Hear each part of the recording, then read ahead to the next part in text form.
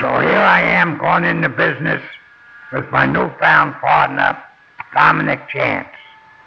Let me tell you a little bit about Dominick. He called himself the Professor. His name was spelled Cianci, but they pronounced it Cianci. Dominick was one of 7 brothers, the oldest. Between the 7 brothers and his stepfather, they bragged about having 100 years in prison. Dominick explained to me what had happened 2 years prior in Rockaway. He said he was in his tattoo shop and his brother Nick was in the back. He said 3 or 4 of these Irish guys come in and started a fight with Dominick. Dominick says, I went over and locked the front door, stuck the key in my pocket, picked up my hammer, and proceeded to fight these guys. He said, my brother Nick came out of the back. He said, Nick is a crazy man. Don't ever fuck with my brother Nick.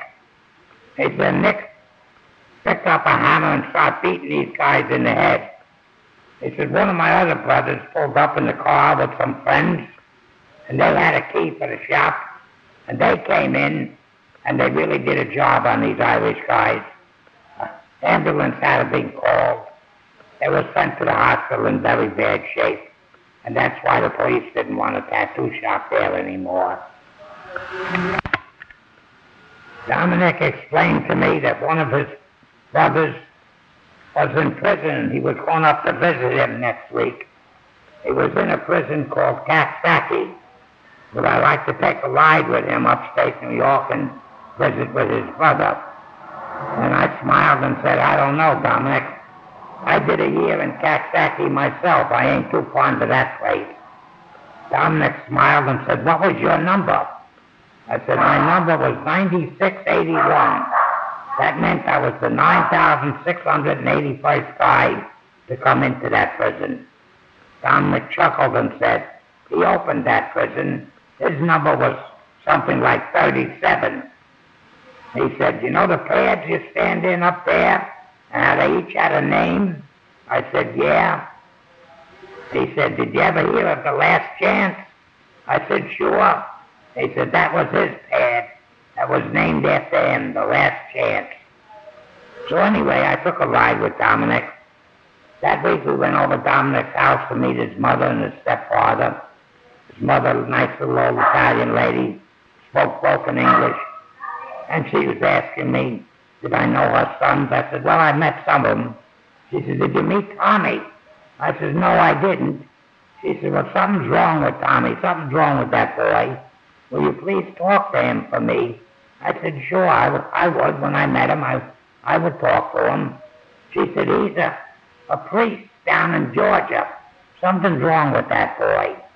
She didn't seem to mind that the other 6 were gangsters. The one that was the priest she was worried about. Dominick had a great gift of gab. He would gift the gab to customers that came in. He would talk them into getting a tattoo. If they didn't see anything on the wall with our flash, he would sit down. He used to have an eyebrow pencil behind his ear. He would sit down and sketch something with this eyebrow pencil right on the customer's arm. That impressed me that Dominick could draw so nice. One day I still had the shop down by the Brooklyn Navy Yard. Tony the Pirate came over. He was very impressed with our Manhattan shop. And he brought a couple of sailors. A ship was in, and we tattooed one of these sailors. He was a boatswain's mate. That's a pretty important guy on an aircraft carrier. Anyway, we tattooed a big eagle on this guy's chest, took pictures of it, and put his picture in the window. And as sailors would come walking by the shop, they'd say, hey, there's Bergie's picture. This is the place. And we thought, boy, we was busy when that aircraft carrier came in. Everybody liked that tattoo shop. Rocky came down for a visit. Stanley and Walter from the Bowery came down for a visit. Everybody we knew came in for a visit. They wished us welcome. Thought we had a great place, great location. We were on 48th Street and 8th Avenue. Madison Square Garden was on 49th and 50th and 8th Avenue. And when they had a big event, such as a boxing match, a wrestling match, a hockey game, a basketball game, a circus, a rodeo, whatever they had, thousands of people would be there at Madison Square Garden and pass right in front of our shop. I used to work practically in the window, and Dominick to my left. We had a very busy shop. Dominick used to be a tattooer with the carnivals, and he'd go out in the winter, and he came back and he always had new ideas. He graduated from our porcelain pot to a little electric cook stove, just a little electric hot plate, and you put your porcelain pot on there. Now we had boiling water. We were getting even cleanlier. He also came back with the idea of spray bottles, like a Windex bottle, to spray the soap on the arm instead of the dirty old sponge. Spray alcohol on the arm with a spray bottle, and we looked a little more sanitary than we had been before. We actually had a very good business. Let me explain what the neighborhood was like. The neighborhood was called Hell's Kitchen, a badass neighborhood. And we met the guys, the gangs from Hell's Kitchen. The leader of this gang was a guy named Ferguson. Well, actually, him and another guy named Burkhart used to bang heads on who was the leader of their gang. Also in that gang was a guy named Howie, who wanted to learn the tattoo, and me and Dominick were helping Howie learn how to tattoo. We had quite a little shop there. Dominick's brother Nick used to hang in the shop. Nick was a heavy drinker. Nick always had a bottle in his back pocket. One day a fight broke out in the tattoo shop. The fight broke out in that tattoo shop every goddamn day. That was a rough tattoo shop. Anyway, a guy gets knocked to the ground on the floor, and Nick, Dominick's brother, sitting there on the floor, and he reaches over, and bites this guy on the nose. Bit the guy's nose off. Jesus Christ.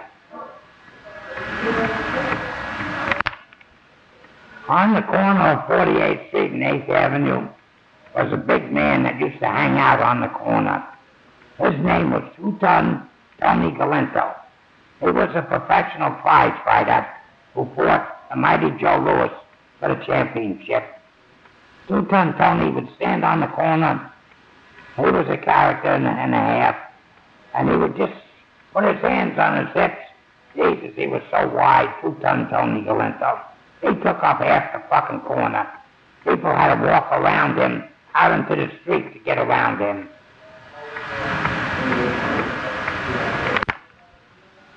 When we weren't busy, and that wasn't very often, Dominick would take a walk. The bus terminal was only 2 blocks away, and Dominick used to like to hang out in the bus terminal to look around for young runaway girls. One day he brings this young runaway girl back to the tattoo shop. In the tattoo shop was a trapdoor on the floor. You lifted up this trapdoor and there was a wooden staircase down to the basement. And Dominick just lifted this trapdoor up, threw this young girl down the fucking stairs, and slammed the door down and laughed. He said, we'll keep her down there for a while. She'll be so scared she'll do anything we want her to do. I said, man, I'm going to get in trouble with this Dominick. He's a little bit of a nut. One day, next door, 2 doors down, was a little luncheonette that had sandwiches and coffee. I was in the place getting a sandwich to bring back. When I come out into the street, here was Dominick and Ferguson and a couple of the guys from the Hells Angels gang, from the Hell's Kitchen gang, fighting people on the street. I got lucky and put on a little boxing exhibition, taking out 2 of these guys, And I go back into the shop. Later that night, Dominick says, come here. And he tattoos on my arm. This was quite a famous tattoo. It was done quite often of a little boxing boy with boxing gloves on called Kid Slug. Dominick tattooed that on my arm right above the name that Brooklyn Blackie had written on me, Crazy Eddie. I was pretty well getting filled up with my arms with these tattoos. Dominick never ceased to amaze me with his craziness. One day we were talking about baked beans, and Dominick says, who likes baked beans? A couple of us said we do. He went and got his car, says, come on, everybody in the car. Where the hell did we go? We went to Boston. He drove all the way to Boston to get real baked beans, he said. One day Dominick took me for a ride. He said, let's go to Philly. He said, you ever been to Philly and have a cheesesteak? I said, no, I haven't. He said, come on, we're going there and get one. That was a very interesting trip. In Philadelphia, on Race Street, Skid Row area, like the Bowery in New York, the borderline of Skid Row and Chinatown was tattoo shops, 5 of them. There was a man named Sailor Eddie and his wife Esther, a man named Professor Brayman, another guy called Pop-Up, a man who called himself Sailor Charlie, and a very old man all the way down the street, Al Walters. So I got to meet all these tattooers. That was very interesting. I got tattooed by Sailor Eddie while we were there. He put an eagle on my chest. Jesus, when he did that, it felt like he was tattooing me in my neck. It really hurt. But anyway, I got a very nice eagle there. And we came back to Manhattan. I was sporting off my eagle, looking in the mirror, when my friend Lou Rubino came in for a visit. He admired my eagle and asked me if I would put one of them on him. So we traced the eagle right off my chest, and I proceeded to tattoo my friend Lou Rubino. What I liked about Sailor Eddie in Philadelphia is he had colors that nobody else had. He had an electric blue. He had a different shade of green. It was very nice, very pretty, like a jungle green. He had a maroon. He had a yellow. And it seemed that he had a fella that tattooed with him on the weekends. His name was Jack Armstrong, not to be mixed up with the Jack Armstrong tattoo artist from down south. This guy was just a part-time tattooer. He worked in a chemical factory, and in working in the chemical factory, they would bring home these little packets of big powder pigments, and they were experimenting with them on themselves, and they developed these other colors. So in telling Lou Rubino about that, Lou Rubino took a trip with me. He wanted to get tattooed by Sailor Eddie and get some of these new colors in him. So me and Lou went down there, where Sailor Eddie explained to me he had just tattooed some miners, and he was in trouble, and he had to move. He was going to go right across the bridge from Philadelphia into Jersey, to a town called Camden, New Jersey, and he was going to open his shop over there. But he tattooed me and Lou. I got a big butterfly up on my shoulder, and I had him put in all of these new colors that he had. Very pretty. I was also impressed with Dominick. He seemed to know everybody everywhere. He was a traveled man. When customers would come in, especially the Navy and seamen, and he would ask them where they were from, he would describe the town where they were from to the guys and ask them if they knew this restaurant. And he seemed to know a lot about everything. And I said, I'm going to be a traveling man. I'm going to travel everywhere. And I started to map out where tattoo artists were. Whenever a seaman would come in, a sailor, and they got a tattoo in Virginia, in North Carolina, wherever they got their tattoo, I would ask them where was the tattoo shop, and I was making myself little maps of how I was going to travel. Tony the Pirate, Lou Rubino, they used to like to travel, and we'd take little side trips to meet every tattooer we could, to learn what we could. You know, all the tattooers that would come and visit us, this was quite a spot we had in Manhattan. A young fella from New London, Connecticut would come down. His name was Tommy Yeomans. He was quite a good tattoo artist, just learning, but he had a lot of talent. And he would come down to find out different tricks from us. I liked the kid. We would have a drink together and discuss tattooing together. He becomes a big part of my life later on, but I thought I'd mention him now, my first meeting with Tommy Yeomans. One day, sitting in the tattoo shop, an old man comes in. He leans up against the wall, looking around, and I looked over at Dominick, and Dominick was eyeballing this old guy, and Dominick says, "Can I help you?" And the old guy says, "I used to do this." And Dominick kept looking at him, and said, "Red Cloud?" And the old man smiled and said, "Yeah." He said, "Jesus, where you been?" He said, "Well, when they tore down Sand Street by the Navy Yard, they said, I packed my stuff up in a trunk.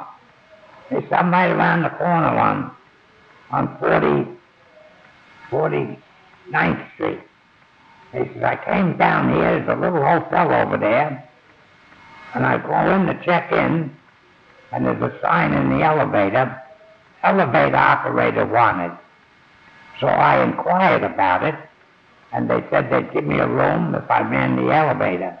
He says, and I've been there, I don't know how many years, he said, but it's quite a while. And he comes over to me, Dominick introduces me to Red Cloud. I said, I've heard a lot about you. Looking Blackie talks highly of you. He said he would like to see you. Red Cloud said, is Blackie still around? I said, yes, he's in Coney Island. He sure would like to see you. Red Cloud said, thanks, I'll take a trip down there and see him. He said, you want to be a tattoo man, huh? I said, I sure do. He says, do you have the qualifications?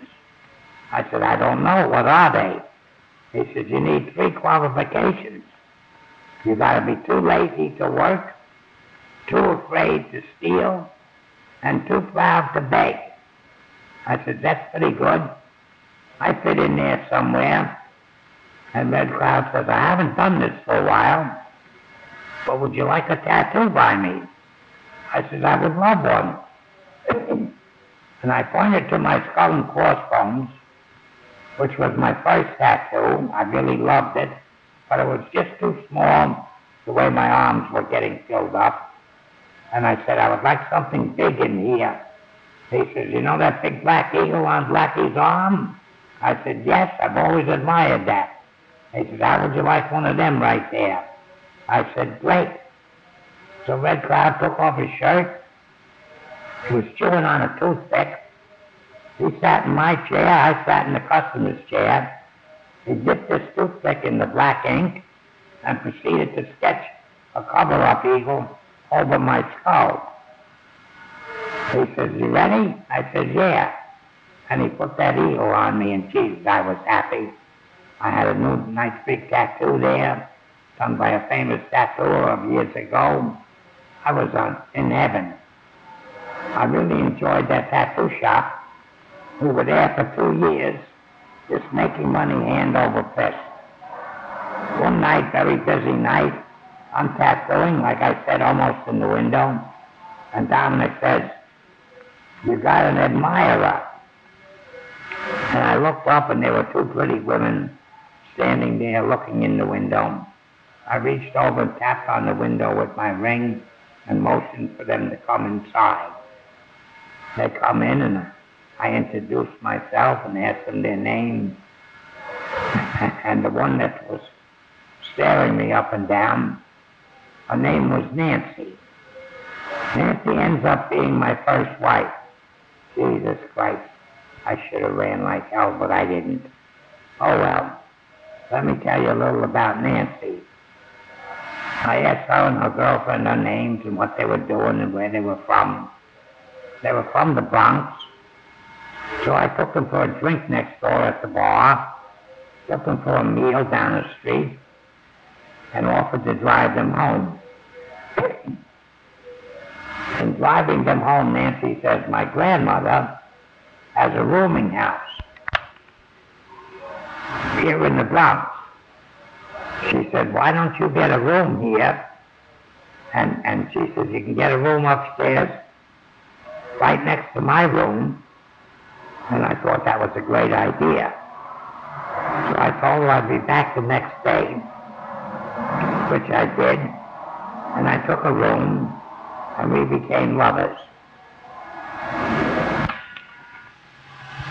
Nancy from the Bronx was a beautiful young woman. She had jet black hair. Her father was Italian. Her mother was Cuban and Puerto Rican. She was a hot number.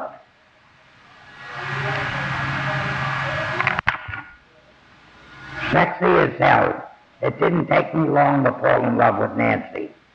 I fell in love very easily. All I had to do was kiss a girl and I was in love. Back to my tattooing. I still had the place down the Brooklyn Navy Yard, but Tony the Pirate was more interested in working in the Manhattan tattoo shop. So was Lou Rubino. So one day I went down to the Brooklyn Navy tattoo shop. I was going to put some signs in the window to come to Manhattan. While in there making my signs, a tall young fella came in, said, hi, my name is Jimmy Colantuno. He said, I do a little tattooing with my brother Junior over, not far from here. My mother has a candy store. We tattoo out of the candy store. He said, I notice your place is empty half the time. I was wondering if I could work here. I said, yeah, great, sure. So I discussed with him coming down to Manhattan and meeting the guys, gave him the keys for the shop, showed him where everything was.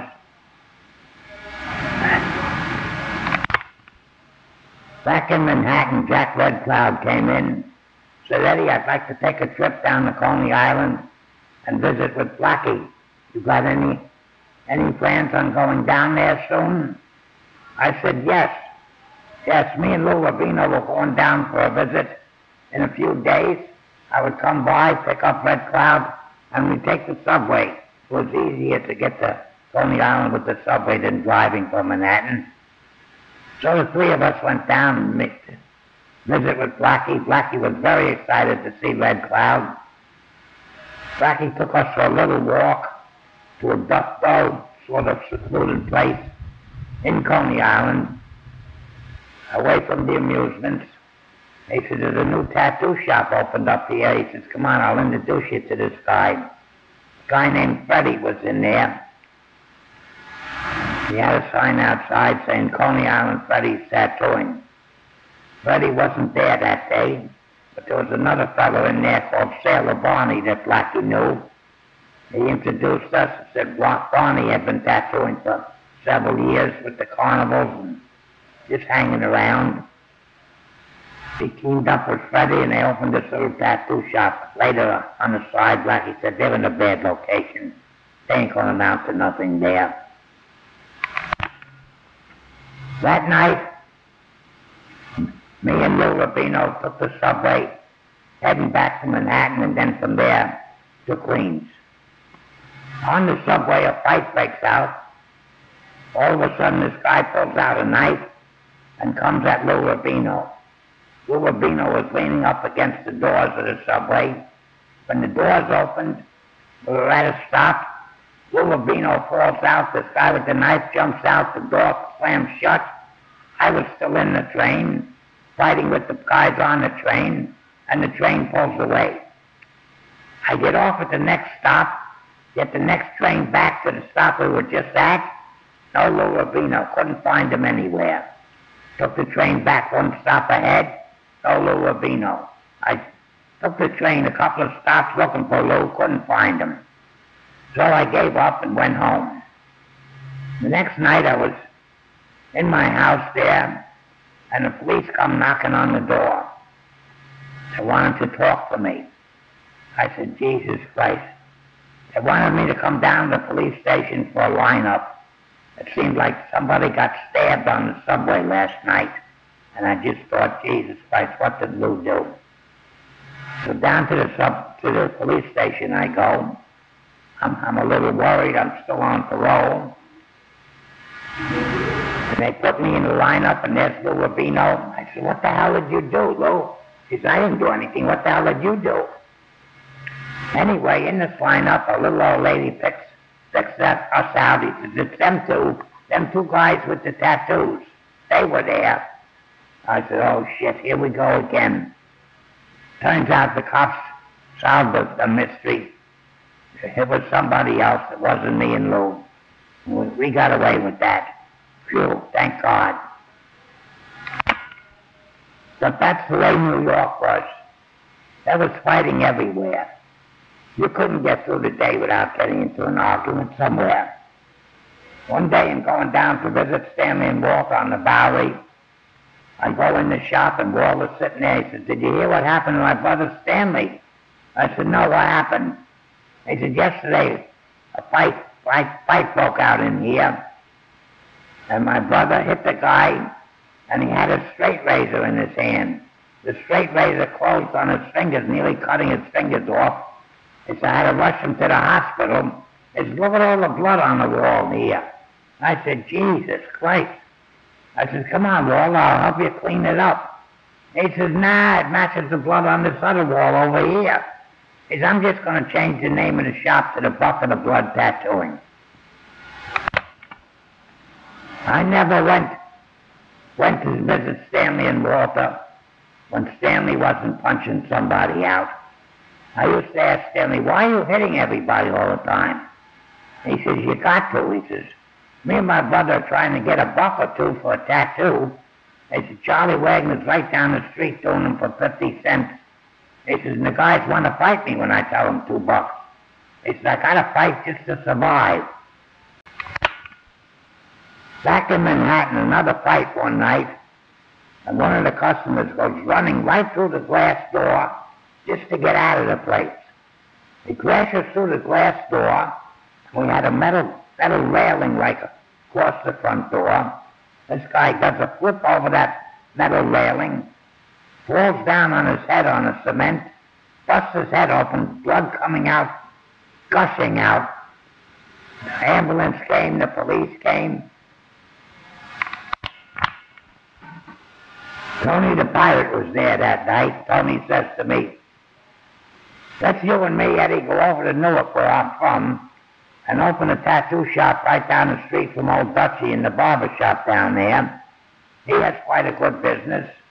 He said, we should do very good. Dutchy is not a good tattooer. So I agreed. Me and Tony scouted the place out, found a little store there. We rented the store, hung up some pictures. Tony didn't have anything.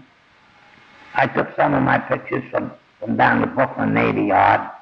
I had quite a bit of flash I had drawn myself that I'll talk about in another chapter. I had a set of flash that Bill Jones had drawn and was selling, a set of 20 sheets of designs. They were very nice. I had some flash that I had bought from a guy in Ohio. He was advertising around through the grapevine. He was selling design sheets for tattooing. He was a tattooer from Sandusky, Ohio. So I had plenty of flash. I had plenty of tattoo machines. I had everything we needed. We opened up, and Tony said, Jesus, I feel sorry for Dutch. He says, we're going to put that poor old guy out of business. He's been here for a long, long time. One day, standing outside the shop, here comes Dutch down the street. He says, how you doing, guys? He says, I want to thank you for opening here. I've never been so busy. You guys are doing some pretty stuff, and it's bringing a lot of people around. He says, I'd like to ask a favor of you guys. He says, I only have 2 needles. He says, I was wondering if you could make me some needles. We said, sure. I took a walk down the street with Dutchie into his shop, and he showed me what he had. He had a little olive jar with some alcohol in it, and a needle was in the jar.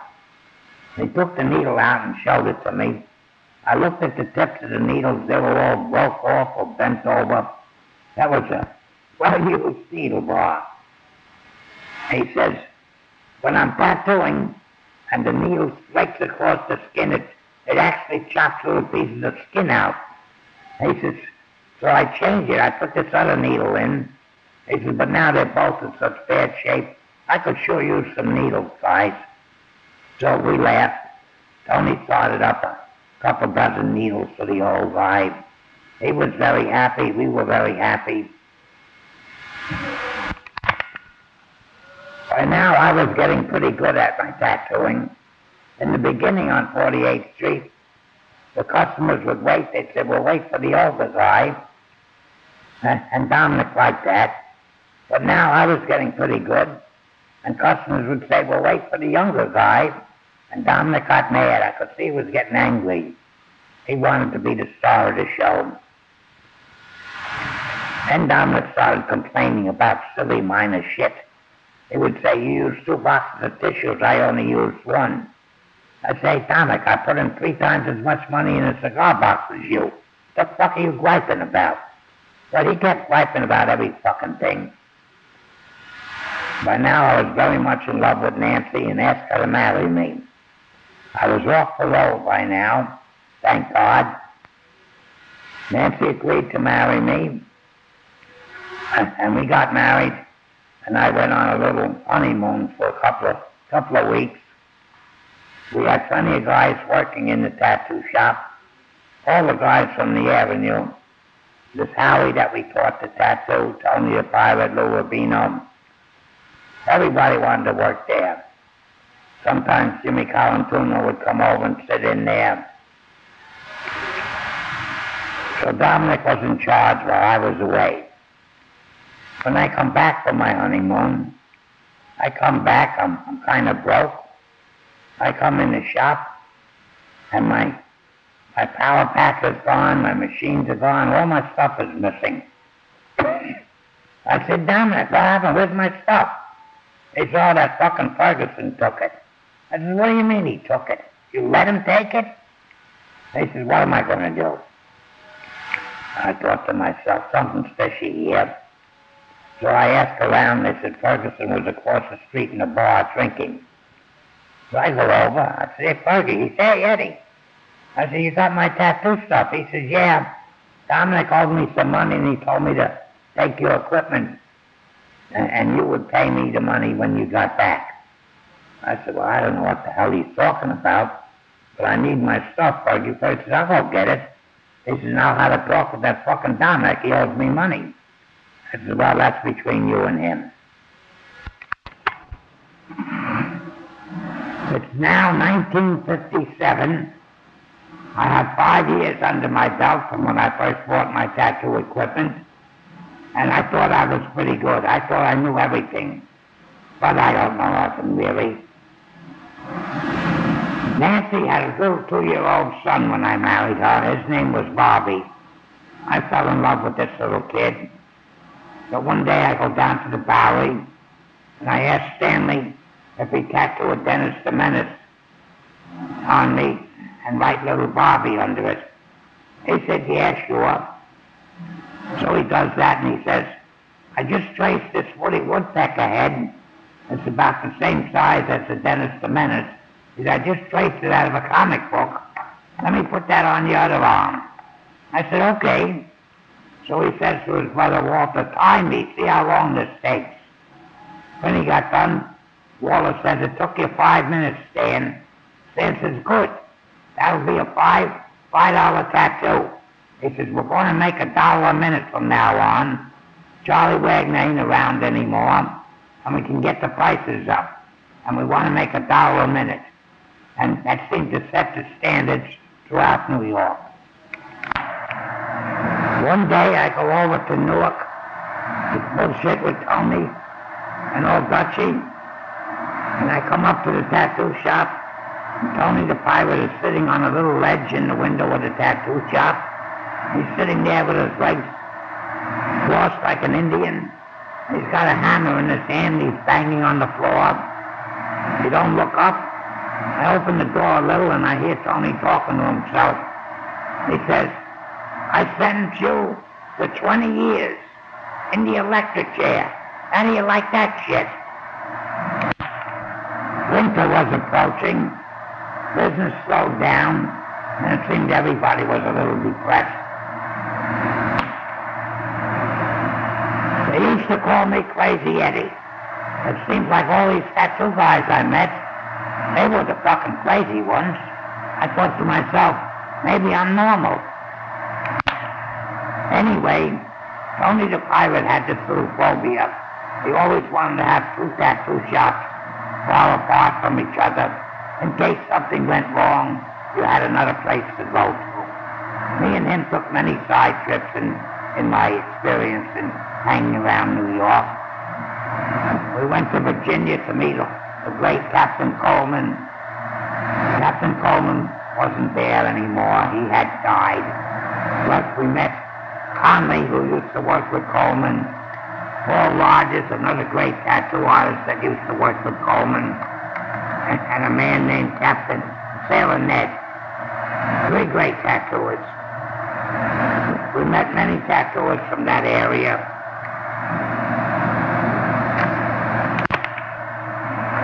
Fella called himself Eigth, and his wife Ann. His real name was Eddie, but he called himself Eigth. Paul Rogers said he was moving to a new location down in North Carolina, a place called Jacksonville, where there was a big Marine base. He had teamed up with some carny tattooer named Huck Spaulding, and he was moving down that way. Not long after that, Tony the Pirate came and said, hold me. Some guy named Paul C. Capps was in touch with him from Jacksonville, North Carolina. Seemed the guy was a rich guy, and he had a lot of property down there, and he was interested in opening a tattoo shop, and he wanted Tony to come down and discuss it with him. So Tony went off to North Carolina. As I said, things were slowing down. Winter was setting in. Everybody was kind of disgusted. Dominick kept bitching and griping about things with me. I said, I'm going to get in trouble with this, Dominick. I told Dominick, listen, we pay the rent for this month. I said, you keep what you make. I'll keep what I make. I'm tired of giving you 3/4 of my fucking money anyway. And then you can keep the place. Shove it up your ass. What do I care? I was stupid, young. If it happened again today, I wouldn't have made such a statement. Anyway, my wife Nancy went off to some affair. She was supposed to be home at a certain time. I was home waiting for her. Time went by and by. No Nancy. I called her grandmother's house.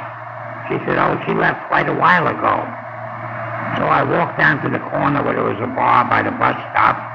I saw her sit in the bar, have a drink, and watch for her to get off the bus. While I'm sitting there, a motorcycle pulls up.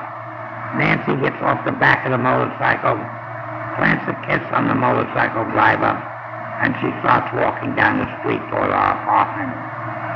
I leave the bar, went around the corner the opposite way. So when I got to where our apartment was, I was coming from the opposite direction. I said to her, where was you? She said, I was over my grandmother's. She said, I just got off the bus. And I reached up and gave her a slap in the face. Didn't mean to hurt her, but I wanted to smack her. She tripped over a little chain fence the guy had around his grass, where he had just planted some new grass.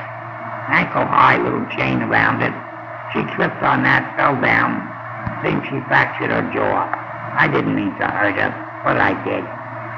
Things were just disgusted. Back from North Carolina comes Tony the Pirate. He said he was down there. He said there was only 2 tattoo shops there.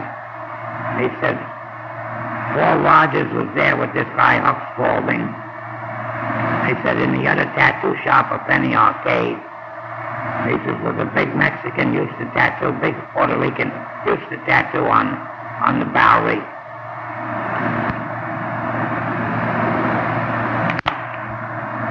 His name was Eigth. He was working with a man named Owen Jensen, who also used to work on the Bowery years ago. He was a builder of tattoo machines, very well-known tattooer, very good tattooer. He said, and this man, Paul Capps, who was going to open a tattoo shop, he wanted Tony to work it. Tony said he went in to see Spaulding and Rogers, and Spaulding offered him two nice tattoo machines. Spaulding was now going into the tattoo supply business in a small way, making tattoo machines, and actually Paul Rogers was the brains.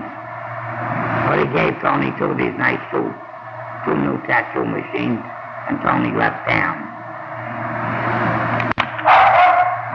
So I worked a month in the 48th Street shop, saved up the money I made. I still had the Navy Yard shop that wasn't doing very much, but I still had it. But I said, I'm going to take a ride. I'm going back to North Carolina and see this man that wanted to open a tattoo shop and see what's happening. So I drove down to North Carolina by myself. Actually, I took the bus down. I met this man, Paul Capps. I talked to him on the phone. So he says to me, he wants to open a tattoo shop. Would I be interested? And he hopes I ain't like this guy, Tony Cambria, that came here. He says he was all set to open a tattoo shop, and next thing you know, this Tony takes off. I said, no, I'm here to stay. He says, well, let me tell you my story. He says, I came through this town. It was only a 1-block little town. He said, years ago with a carnival. He said, I seen the Marine base here. He said, on paydays there was thousands of Marines. No place to go, nothing to do. He said, so I came here. I bought up some property. I built the town. I extended the town. It's now 3 blocks long. He said, I own most of this town.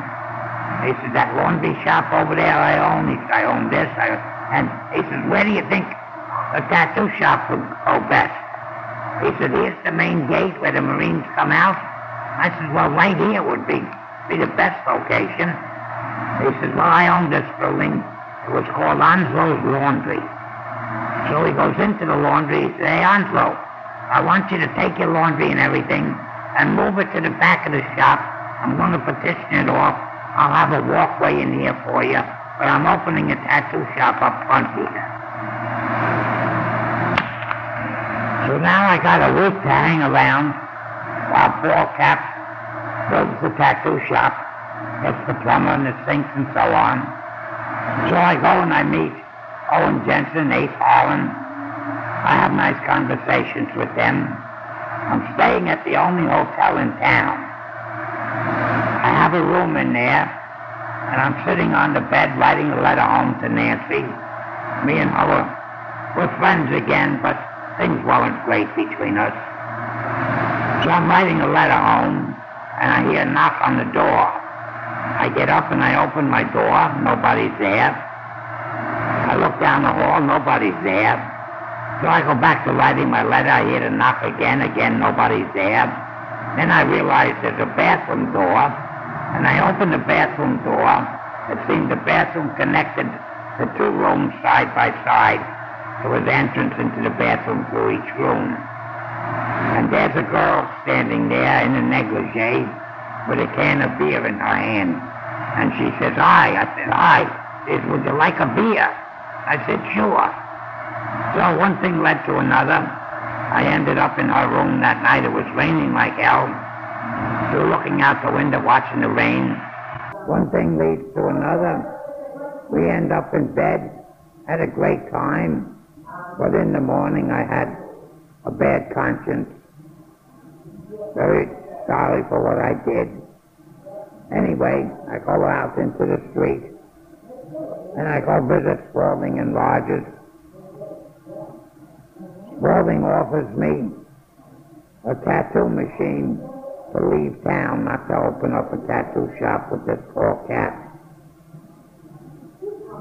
So I say to Spaulding, well, you gave Tony the Pirate 2 machines. So he offered me 2 machines.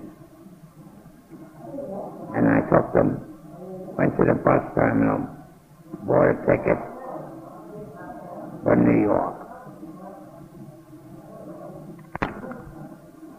That was a long, lonely bus trip. I decided right then and there that I wouldn't travel by bus any amount of distance ever again. Kept thinking to myself, I'm going to confess to Nancy about this little affair I just had. What an asshole I am. You never confess.